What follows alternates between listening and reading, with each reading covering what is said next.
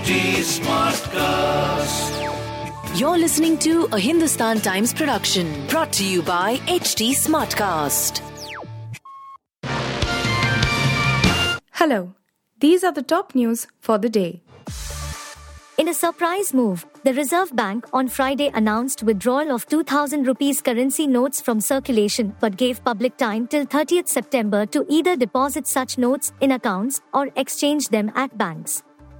Unlike the November 2016 shock demonetization when all 500 rupees and 1,000 rupees notes were invalidated overnight, the 2,000 rupees notes will continue to be a legal tender till 30th September.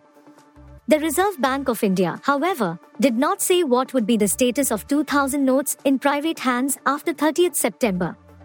Earlier, the government had made it an offence to hold the demonetized 500 rupees and 1,000 notes after expiry of the deposit deadlines. Banks will exchange the 2,000 rupees notes till 30th September, and people holding notes beyond the specified date will not invite legal action, sources said. In an interview to a news channel, Finance Secretary T.V. Sonathan said the decision is different from demonetization of high-value currency notes of 2016 and will have no impact on the economy.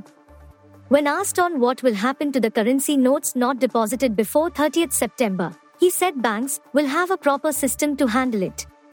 The move triggered a massive political backlash, with the opposition leaders asking why the 2,000 rupees notes were introduced in the first place.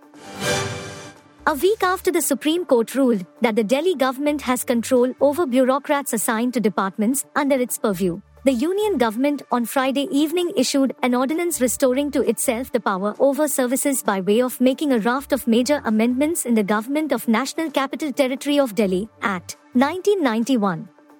The ordinance also strengthened the position of the Lieutenant Governor, LG, making him the final authority who can act in his sole discretion in deciding the matters relating to transfer and posting of bureaucrats. In a move perceived as nullifying the Constitution Bench judgment on 11th May, the centre has introduced a whole new chapter in the GNCTD Act, Part IVA, to create a National Capital Civil Service Authority, NCCSA, and a Public Service Commission for transfers and postings of the officers serving in the affairs of the Delhi government. Delhi, so far, did not have a service commission of its own.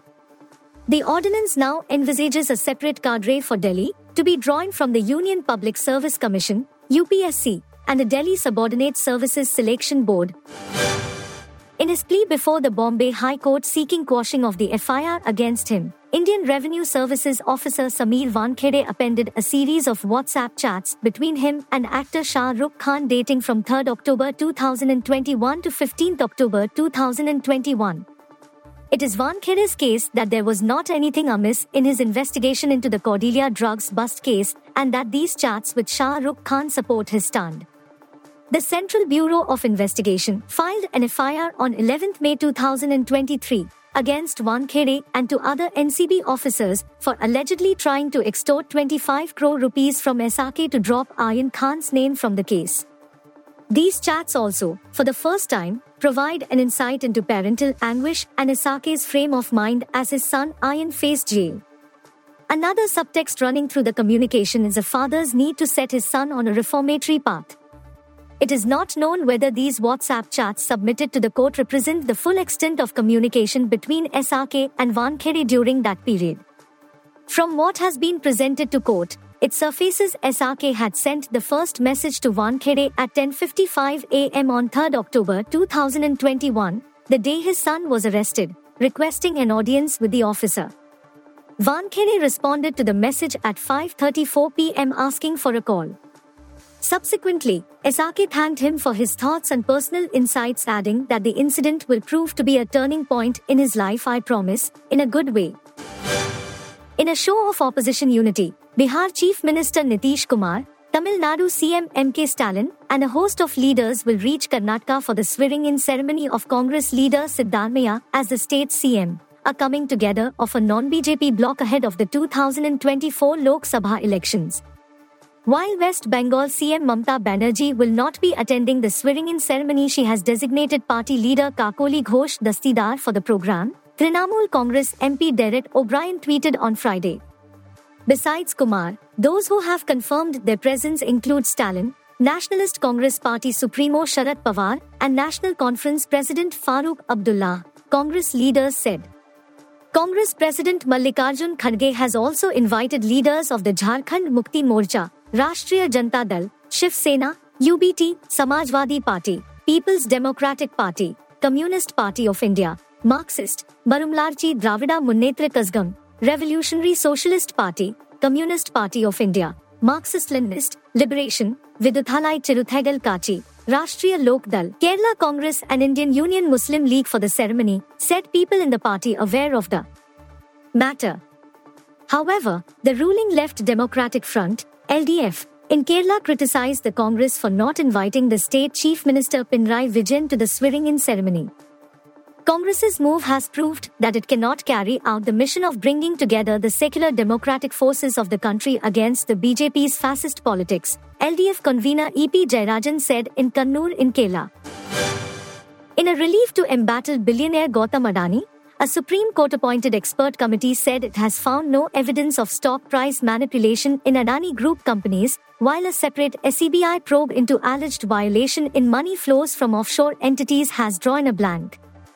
The 6-member panel, however, said there was evidence of a build-up in short positions on Adani Group stocks ahead of the report of UAE's best short seller Hindenburg Research that alleged fraud, stock manipulation, and money laundering at the Apple's Port Group. Profits were earned from squaring off positions after prices crashed post-publication of the damning allegations.